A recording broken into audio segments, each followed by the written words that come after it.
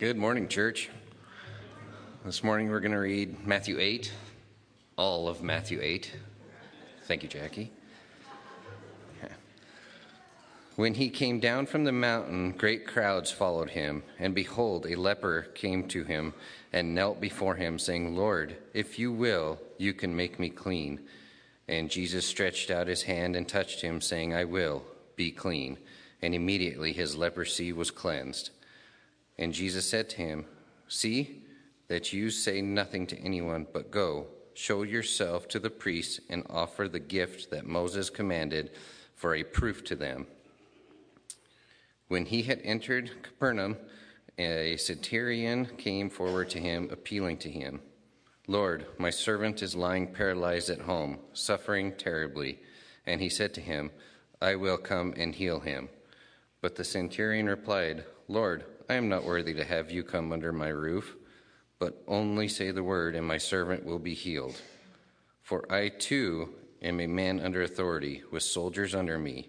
And I say to one, 'Go,' and he goes, and to another, 'Come,' and he comes, and to my servant, 'Do this,' and he does it." When Jesus heard this, he marveled and said to those who followed him, "Truly I tell you, with no one in Israel have I found such faith. I tell you, many will come from east and west and recline at table with Abraham, Isaac, and Jacob in the kingdom of heaven, while the sons of the kingdom will be thrown into the outer darkness. In that place there will be weeping and gnashing of teeth." And to the centurion Jesus said, "Go, let it be done for you as you have believed." And the servant has healed at that very moment. And when Jesus entered Peter's house, he saw his mother-in-law lying sick with a fever. He touched her hand, and the fever left her, and she rose and began to serve him. That evening they brought to him many who were oppressed by demons, and he cast out the spirits with a word and healed all who were sick. This was to fulfill what was spoken by the prophet Isaiah. "He took our illnesses and bore our diseases." Now when Jesus saw a crowd around him, he gave orders to go over to the other side. And the scribe came up and said to him, "Teacher, I will follow you wherever you go." And Jesus said to him, "Foxes have holes, and birds of the air have nests, but the Son of Man has nowhere to lay his head." Another of the disciples said to him, "Lord, let me first go and bury my father." And Jesus said to him, "Follow me, and leave the dead to bury their own dead." And when he got into the boat, his disciples followed him. And behold, there arose a great storm on the sea, so that the boat was being swamped by the waves, but he was asleep. And they went and woke him, saying, "Save us, Lord, we are perishing."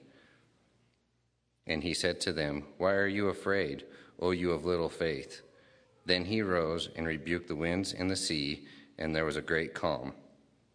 And the men marveled, saying, "What sort of man is this, that even winds of the sea obey him?" And when he came to the other side of the country of the Gadarenes, 2 demon-possessed men met him, coming out of the tomb so fierce that no one could pass that way. And behold, they cried out, "What have you to do with us, O Son of God?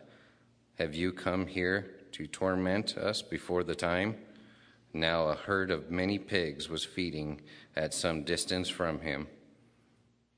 And the demons begged him, saying, "If you cast us out, send us away into the herd of pigs."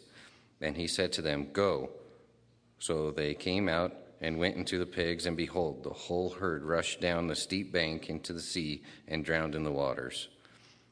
The herdsmen fled, and going into the city, they told everyone, especially what had happened and the demon-possessed men. And behold, all the city came out to meet Jesus, and when they saw him, they begged him to leave their region. Let's pray. Lord, I just thank you for this day, and Lord, the opportunity that we can to meet and go over your word, Lord. And I just thank you for the simple things, like a warm building that keeps us dry, and somewhere that we can meet and have fellowship and gather as Christians. Lord, from lepers to acne. You can cover it all, and you're willing to cover it all. Lord, I just ask that you watch over the kids as they go back to the Sunday school. Lord, watch over the teachers. And we just thank you for all your many blessings. Say it in your name. Amen. Yeah, kids are released.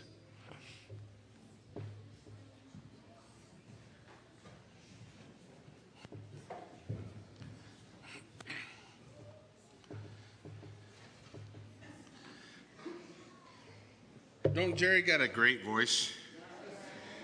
I just want him to end every time by saying, "And we'll leave the light on for you." No, he don't sound like the Motel 6 guy? Only us old people will get that because everybody else like, Motel what? Yes, they called it Motel 6 because it used to cost $6. Yeah, none of you youngsters know that, right? You can't get a motel for $6 no more. Not even a Motel 6. They should change it to Motel 69.99.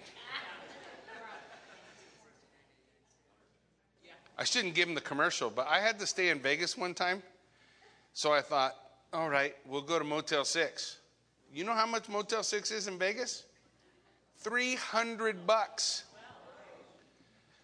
For a motel, the roaches were free. Lord have mercy. I digress. None of that has anything to do with anything we're about to do. So, just Jerry's great voice. Hey, if we're gonna look at, I told you last time in Matthew chapter 8 and 9, we're gonna be looking at a series of 3 events,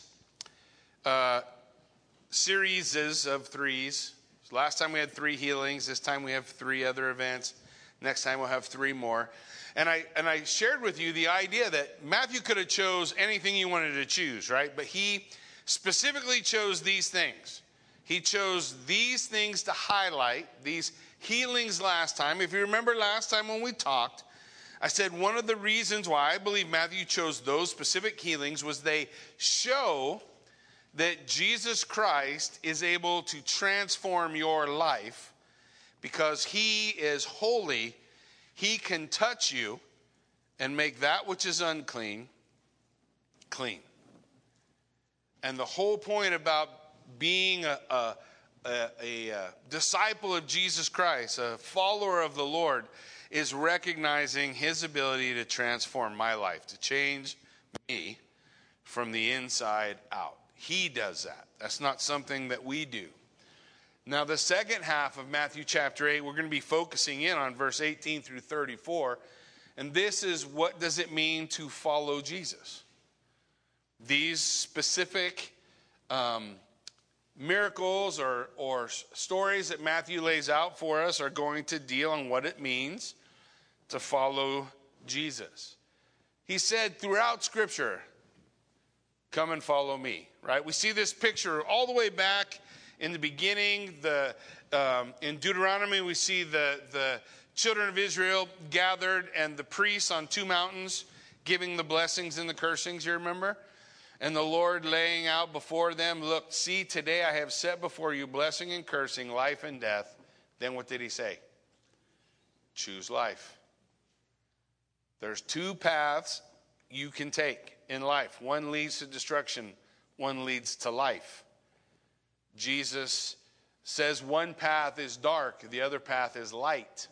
One path is the path of the fool. The other is the path of the wise. So we won't miss it. He put street signs out for us. They say, come follow me. The narrow way, remember? Not the broad path. So what does it mean to follow Jesus? So we look in verse 18 and we see at least a part of this laid out for us, and that is our future is decided differently.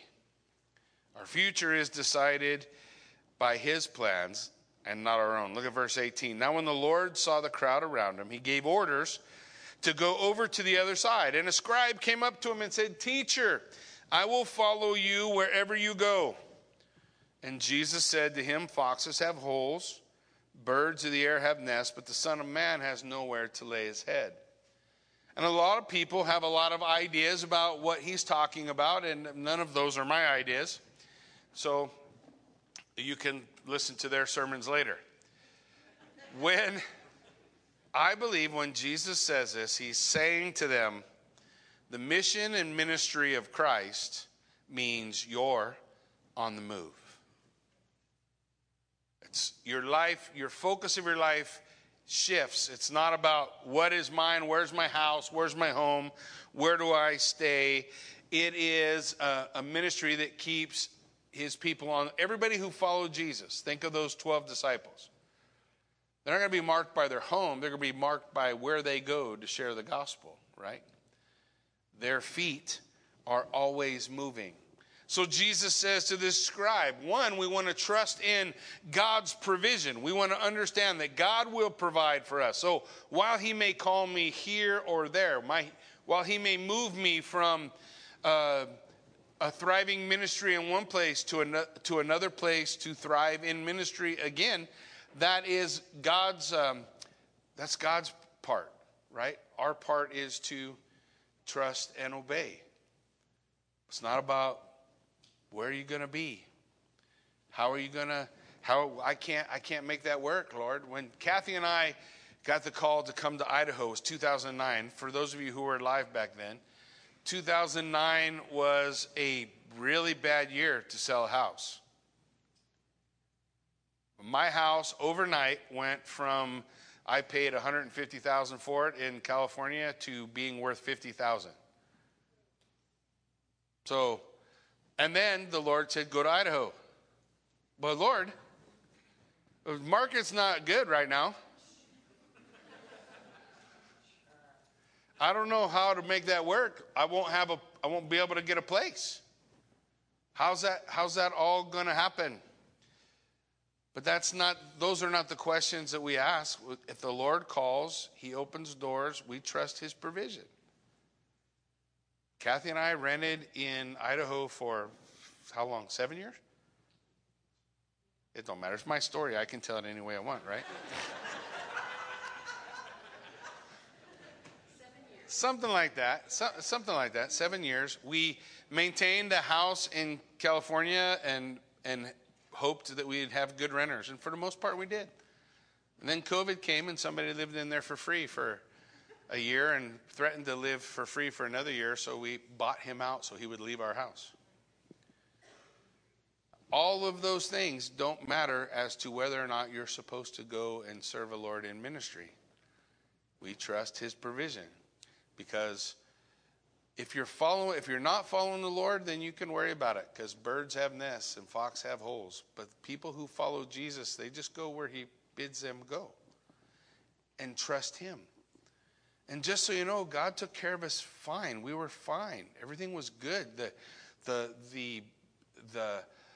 people we rented from in the beginning were kind to us. We got a deal that came up later that was even better. God blessed us over and over and over. He provided for us until we were able to buy a house and sell a house in California. And that took 13 years, something like that. So, but we just put it in God's hands. What do you do if there's a guy who says, I can't work and it's COVID, so I'm living in your house for free for a year? What do you do? I don't know. I don't know what we did. We just said, praise ye the Lord. And that's not really true. I thought about...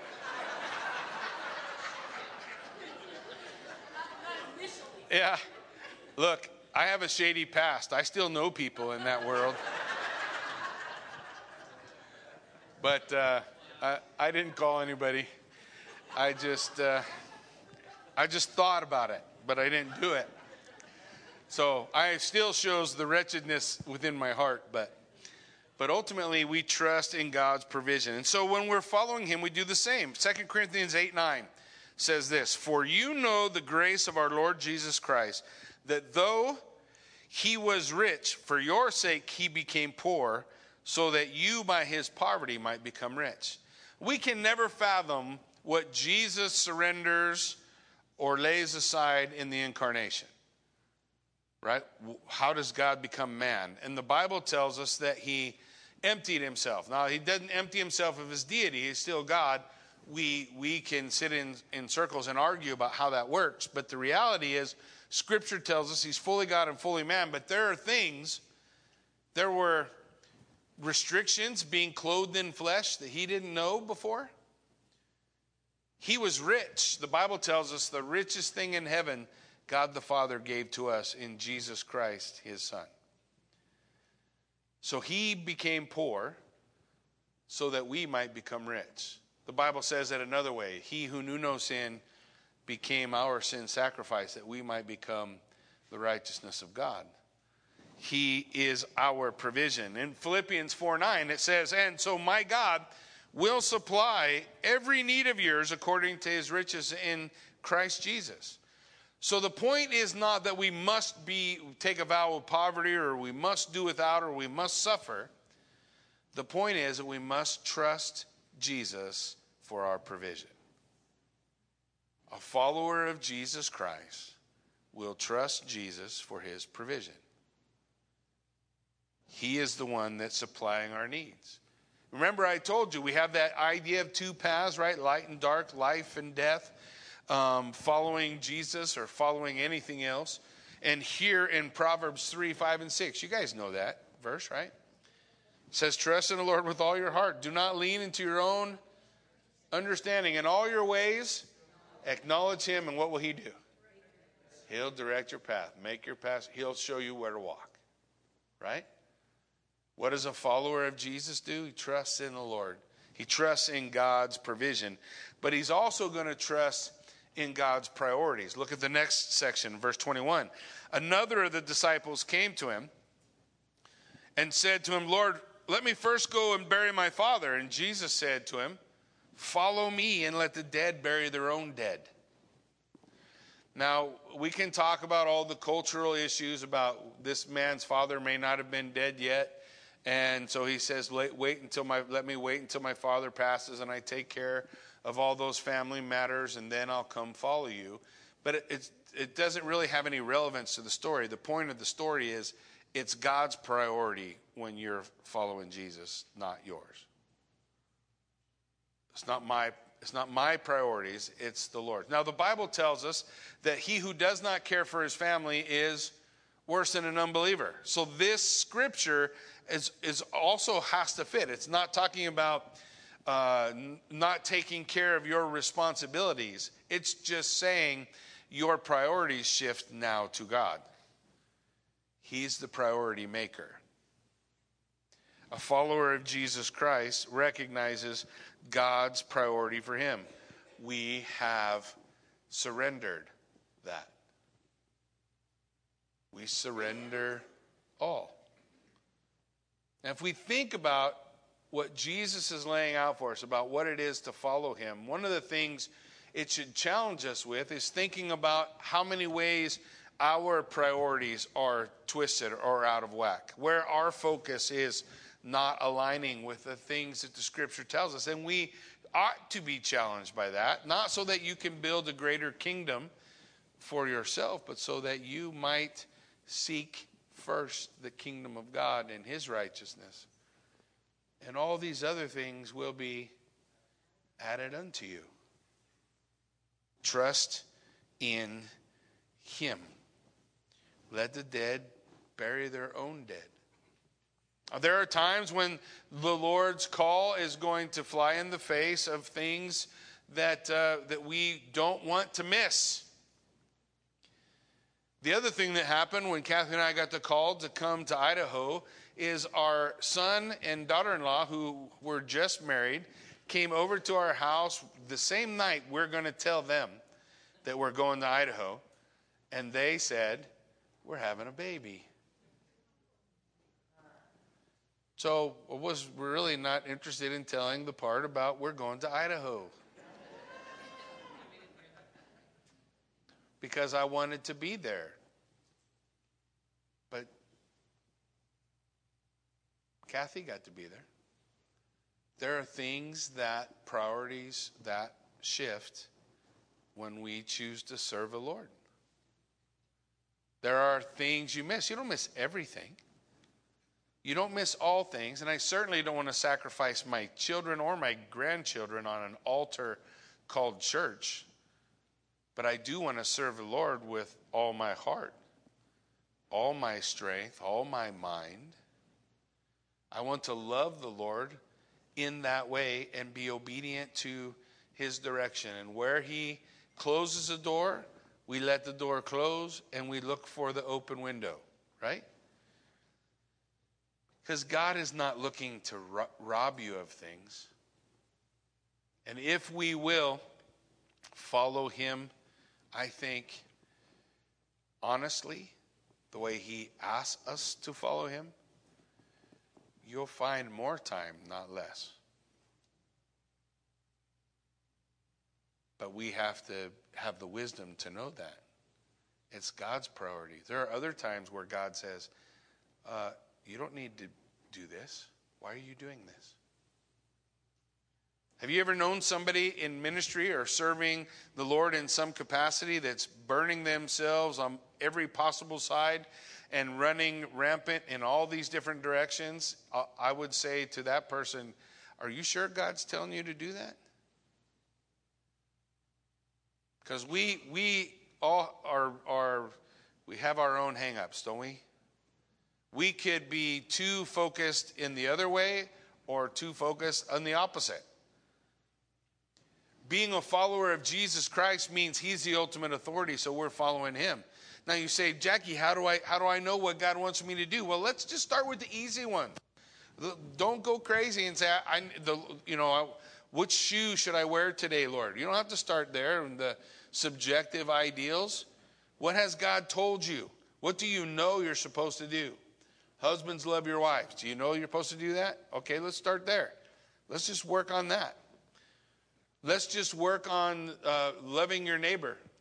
Let's just work on being a reflection of who Jesus Christ is. Let's work on the ones we know instead of saying, I don't know what I'm supposed to do. Just do the things you know you're supposed to do.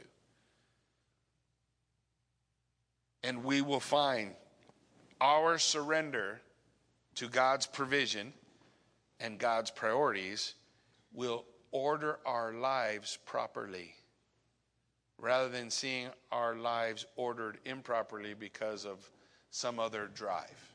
Does that make sense? We want to be men and women who will follow him.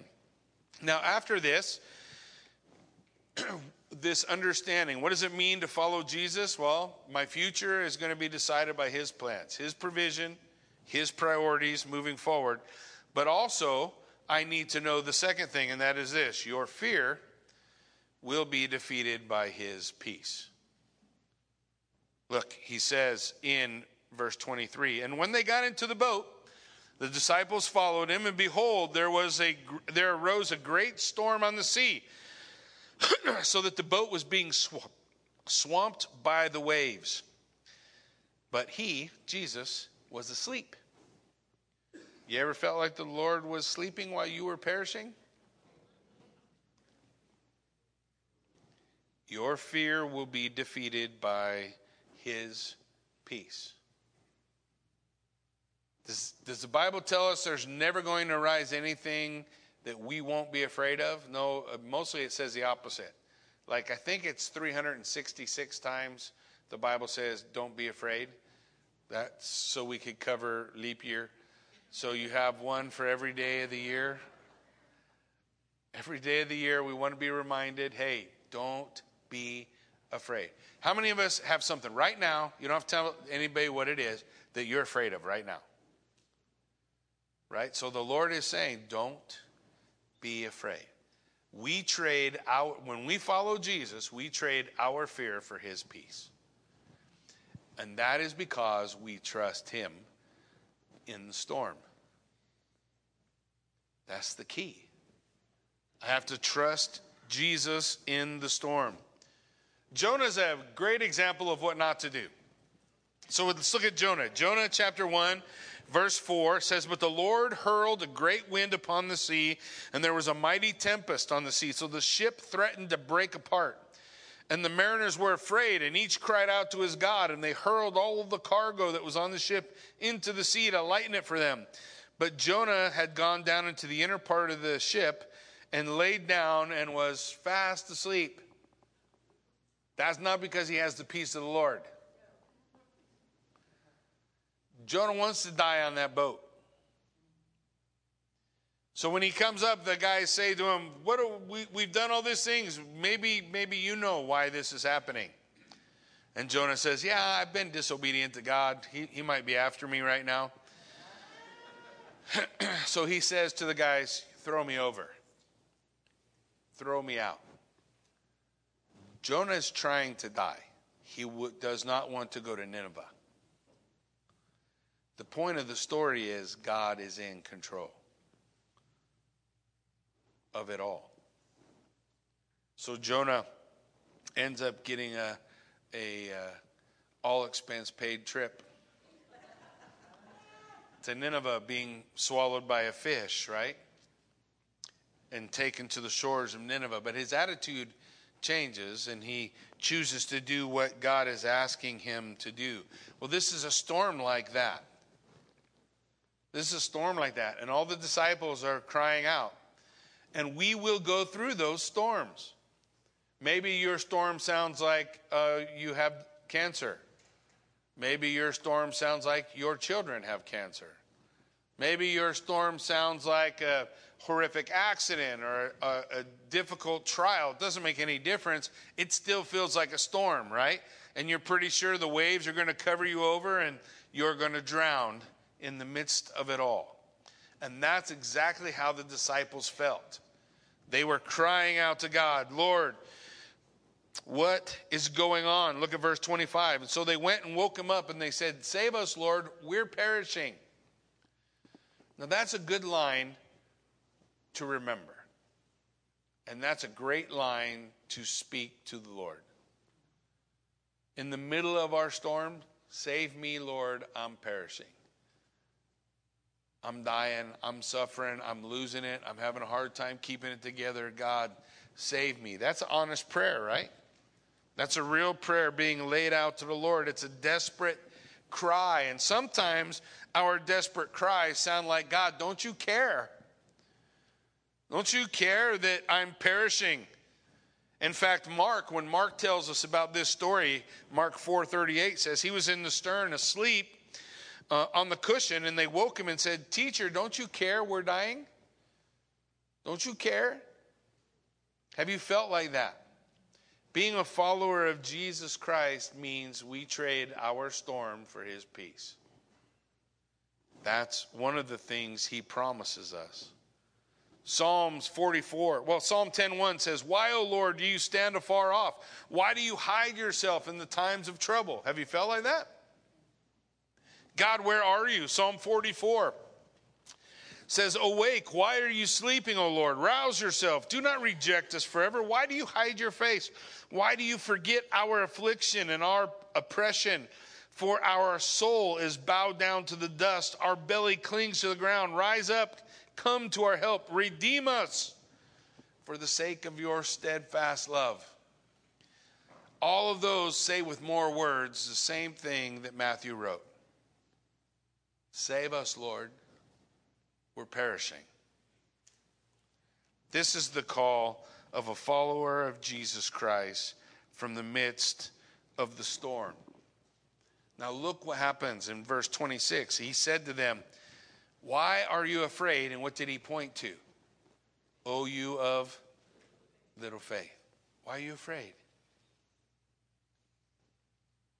Is God freaked out by our circumstance? No.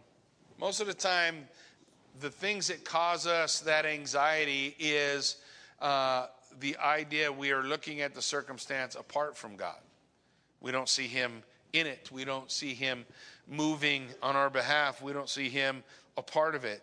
But the scripture tells us he rose and rebuked the wind and the sea, and there was great calm.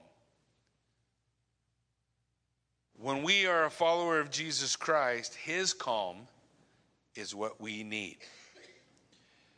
God is not freaking out Doesn't mean that the trial we're going through won't be difficult, won't be hard, that there won't be times of suffering and anxiety and hurt and pain. Those things will come. All the people who tell you a life of a believer will never have those things in their life are lying.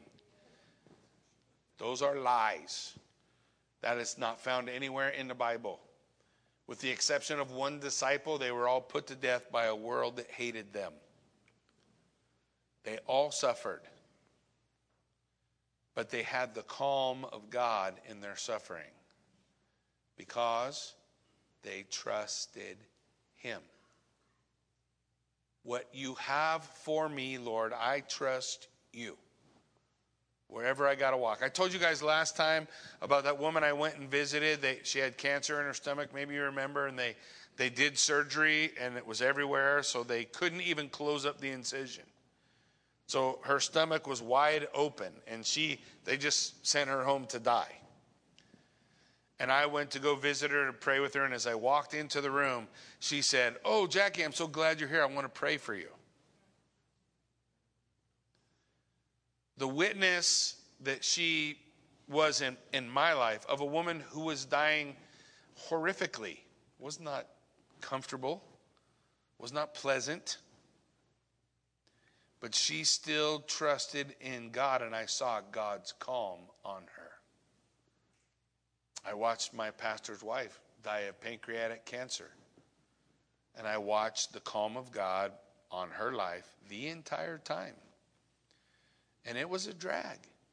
It was hard. But she trusted him. And she knew that God could say at any moment, "Peace, be still." Can God calm the storm in you? Yeah. And you need to let him do it. You need to say the words, "Lord, you need to calm the storm in me because I'm having a hard time dealing with all this stuff, the disappointment, whatever the storm, whatever the cause of the storm is, the calm of God is what we need." Psalm 89 verse 8 says, "O Lord God of hosts, who is mighty as you are? O Lord, with your faithfulness all around you, you rule the raging sea. When its waves rise, you still them." Psalm 89 is making a declaration. It's not only talking about storms if we're out in the ocean. He's talking about the storms of life, the waves that want to drown us, the things that discourage us, the anxiety that rises up. Anybody struggle with anxiety? So in our struggle, there are times I just sit in my office at home and I tell God to calm the storm in me because it's all raging. My stomach is all upset. For whatever, this, that, I'd love to tell you they're giant storms. They're not any of them big, but it doesn't stop it from causing anxiety, right? When we follow the Lord, we trade our storm for his peace. We want to know that God, he is for us. It says in verse 27, when Jesus said, "Peace, be still," and the waves stopped, it says, "And the men marveled, saying, 'What sort of man is this that even winds and sea obey him?'" Well, why is it that Matthew is telling us this story right on the heels of a story about following Jesus? What does it mean to follow Jesus? Because there are a lot of people who will give up on following Jesus because of the storm. They'll say, "I've heard as a pastor this 1,000 times. I tried that whole Jesus thing. But there are still storms." Yeah, there is. There will still be storms. But as a follower of Jesus Christ, I trade the storm for his peace. Doesn't stop the wind from blowing. Doesn't stop the waves from rolling. It just means I have his calm. I do not have to be anxious. The Bible, in fact, says, "Be anxious about nothing, but in everything by prayer and make your requests known to God with thanksgiving, and the peace of God will rule your heart and mind." We trade the storm for the peace. What sort of man is this? This is a man who has control of all things. There's God in control, for sure. It's God in control. I will tell you, I don't believe you can mess up God's plan. If you could mess up God's plan, then I would have a hard time with him being God. So God will accomplish his purpose despite the fact that we are a bunch of knuckleheads that make it harder than it has to be. Amen? God is able. And I know God can calm any storm. And I remember, listen, when our youngest son Joseph was diagnosed with autism 25? So 22 years ago, we're sitting down. He's 3 years old. He's not talking. Some friends of ours said, hey, you might want to go, have him tested, which I'm sure was a uncomfortable conversation for her. And we went and got tested. And I still remember the doctor saying, well, he's got autism. Kathy called me. I didn't even go with her. She's crying on the phone. Joe's autistic. I'm like, what's that mean? You guys know that autism, it used to be 1 in 10,000. And then around the time of our youngest son, it shifted to 1 in 100.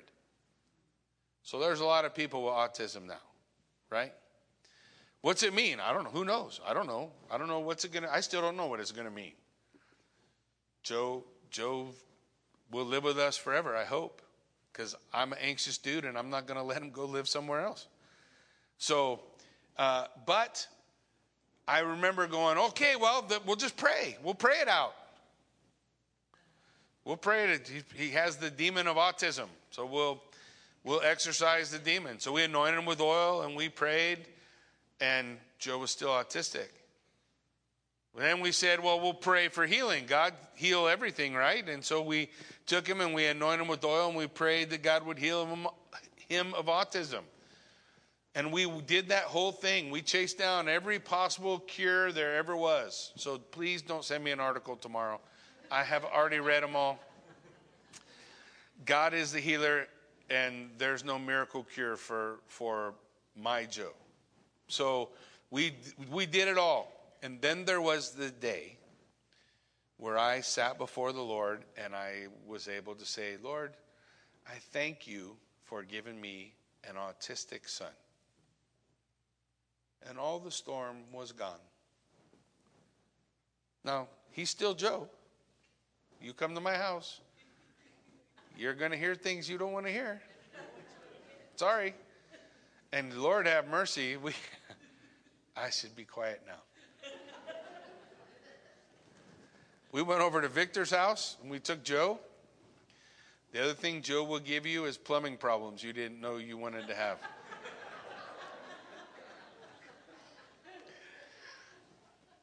If you don't know what that means, I'll explain it to you later. As far as I'm willing to go. The point is, when we're a follower of Christ, we trade the storm. Now, it doesn't mean we don't pray for healing. We don't pray for God to do the supernatural, because he can do that. But we also need to know sometimes the reason the storm's there is because God brought it. And so we need to curl up next to Jesus, who's in the bottom of the boat, not trying to destroy us. He's not trying to kill us, and receive the calm he has for us. Amen? Let God's calm be with you. Okay, then, the last thing we want to recognize about following Jesus, verse 28, our faith depends on his power.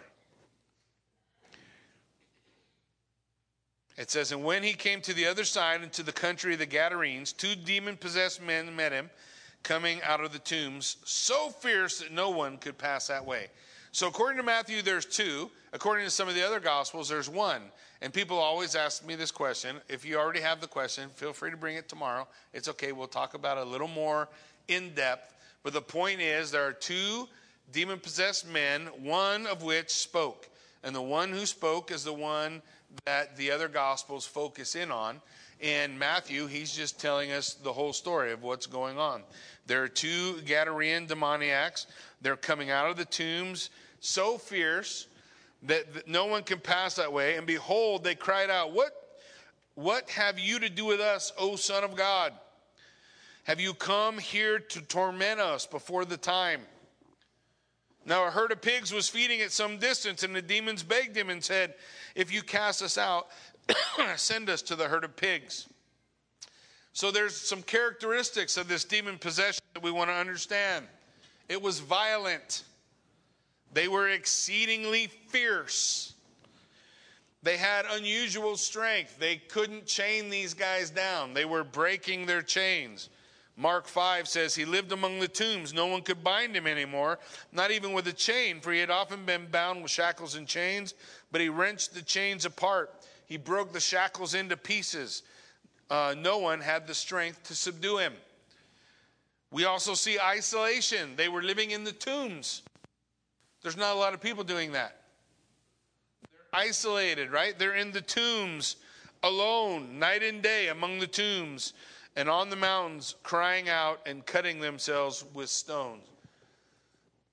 They had at least some measure of immodesty because they're running around naked the whole time. Self-abuse. They're cutting themselves with stones. They're harming themselves.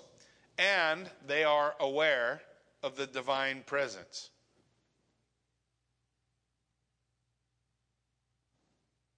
He says, "What have you to do with us, O Son of God?" The demons who met Paul, they knew Paul, right? You guys remember the story of the sons of Sceva? The sons of Sceva come to cast out demons, and the demon says to them, "Jesus we know, and Paul we know, we don't know you." They said, "We've come to cast you out by the power of Paul's Jesus," something like that. The power of Jesus whom Paul preaches, something like that. But they didn't have the power. They didn't have Jesus. The sons of Sceva were not saved. You as an unsaved individual have no power over a demon, do you? I don't have any power over a demon. It is the Spirit in us that has power over a demon. And so they recognized, the demon recognized the divine. He was aware that Jesus was there. And then they have this unique conversation. I often get questions about it. Why did they ask to get thrown into the pigs? They're just doing what demons do. What they didn't want to do is get put in chains. Right? He said, "It's not time yet. Have you come to cast us into the abuso?" If you want to understand that, you read the book of 1st, 2nd Peter, read the book of Jude. Both of them talk about angels who are reserved in chains awaiting judgment. Those angels that Jude talks about, that Peter talks about, are the angels from Genesis chapter 6. If you have a different view about that, I've told you before, it's okay. I don't mind if you want to be wrong. You can be wrong. If you want to talk about it, we can sit down and talk about it. But the Genesis 6 was an event where angels in some way commingled with men, and their offspring were gigantes. They were giants. And so the Lord said over and over again when they were taking the land, "Get rid of the giants, get rid of the giants, get rid of the giants." And so those angels that were a part of that were already in the abuso. They're already in chains. They're awaiting final judgment. These demons who are fallen angels are here in this man. In fact, the Bible tells us in the other Gospels that the demons, when the Lord says, "Who are you?" they say, "We are legion, for we are many," right? And a legion was, a lot of guys. So he's got a lot of demons in him, and the Lord says to them, or they say to the Lord, "Are you going to put us in chains?" So in lieu of putting us in chains, can we go hang out in those pigs? And for the Lord, anything outside of this guy was better than being in him. So he gives them permission. He permits. And what do they do when they get to the pigs? They drown them all, because what do demons do? They destroy. What were they doing to those people's lives? They're destroying it. What do demons do? Demons destroy. That's what they do. Fallen angels, what do? They destroy.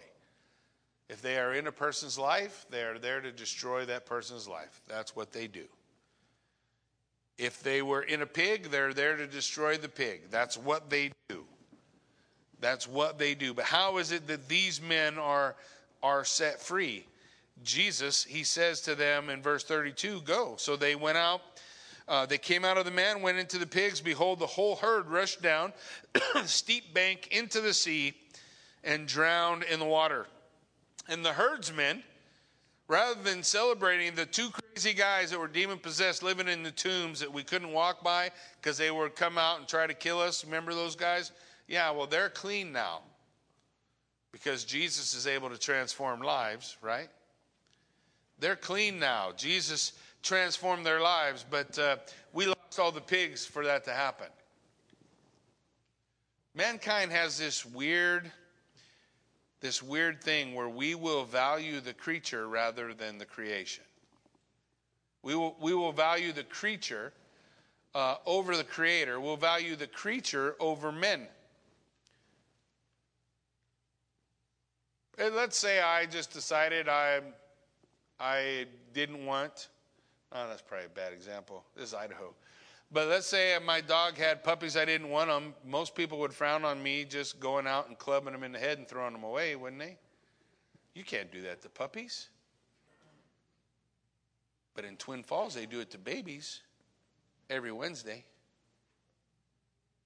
They value the creature, but they don't value one another. And so the herdsmen fled. They ran into the city and told everything, especially what had happened to the demon-possessed man. In Luke, it says, the people went out to see what had happened, and they came to Jesus and found the man from whom the demons had gone, sitting at the feet of Jesus, clothed and in his right mind, and they were afraid.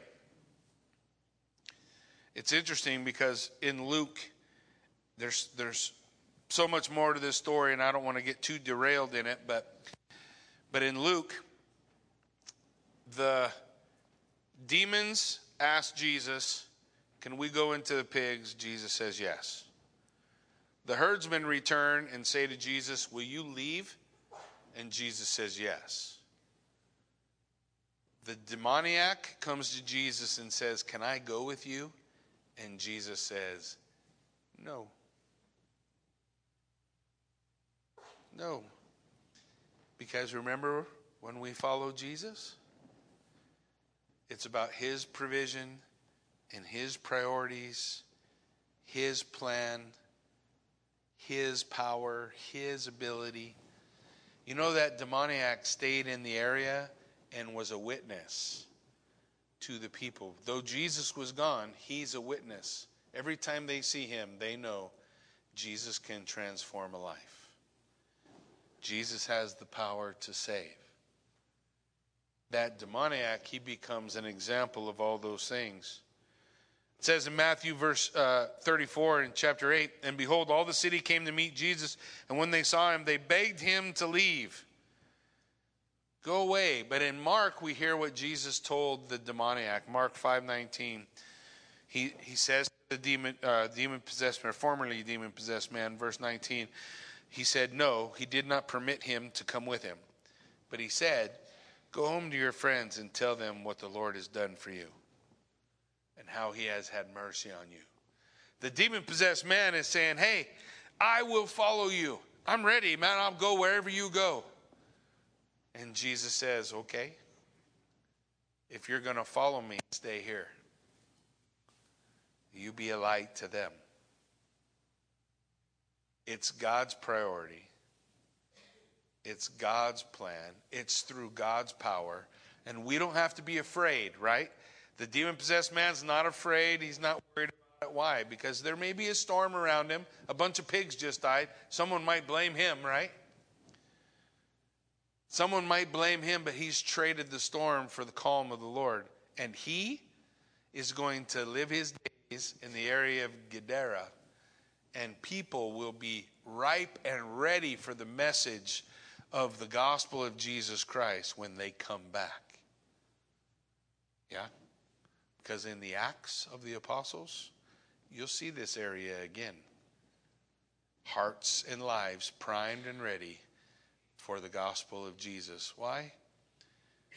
Because a couple demon-possessed guys served the Lord. They chose to follow him. They didn't worry about where they were going to put their head or what other priorities they should be about. They gave up the storm and the anxiety. They took upon them the calm of the Lord, and they were productive for the Lord. They bloomed where he planted them. That's what it means to follow Jesus. Amen? Why don't you stand with me and let's pray.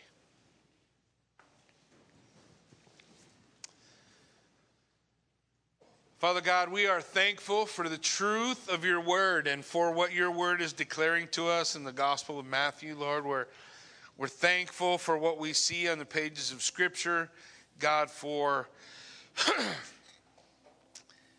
reality that you are mighty to save.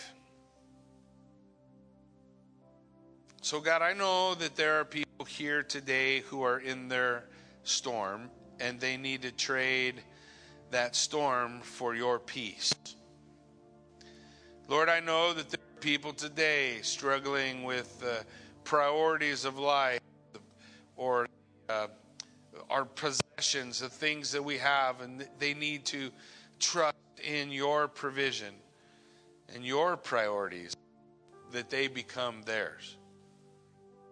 It culminates as we look at these lives of two demon-possessed men who were hopeless. Nobody's going to change them. Nobody can help them. They're just living in a tomb, causing death and destruction to those who pass by until Jesus touches them. And now they are witnesses. We all come from somewhere else, and Jesus touches us. And now we are his witnesses. And sometimes we have to be reminded that it's about his priorities and that it's about his peace and it's about his power. But if we will trust in the Lord, he will guide us. He'll lead us. He will be our provider. He will be our peace. And he will be our power. So, God, may we comprehend with the saints what is the height and depth and width and breadth of the love of God which is in Christ Jesus our Lord. May we be transformed. May we follow him. And may you be glorified through it all. In Jesus' name we pray. Amen.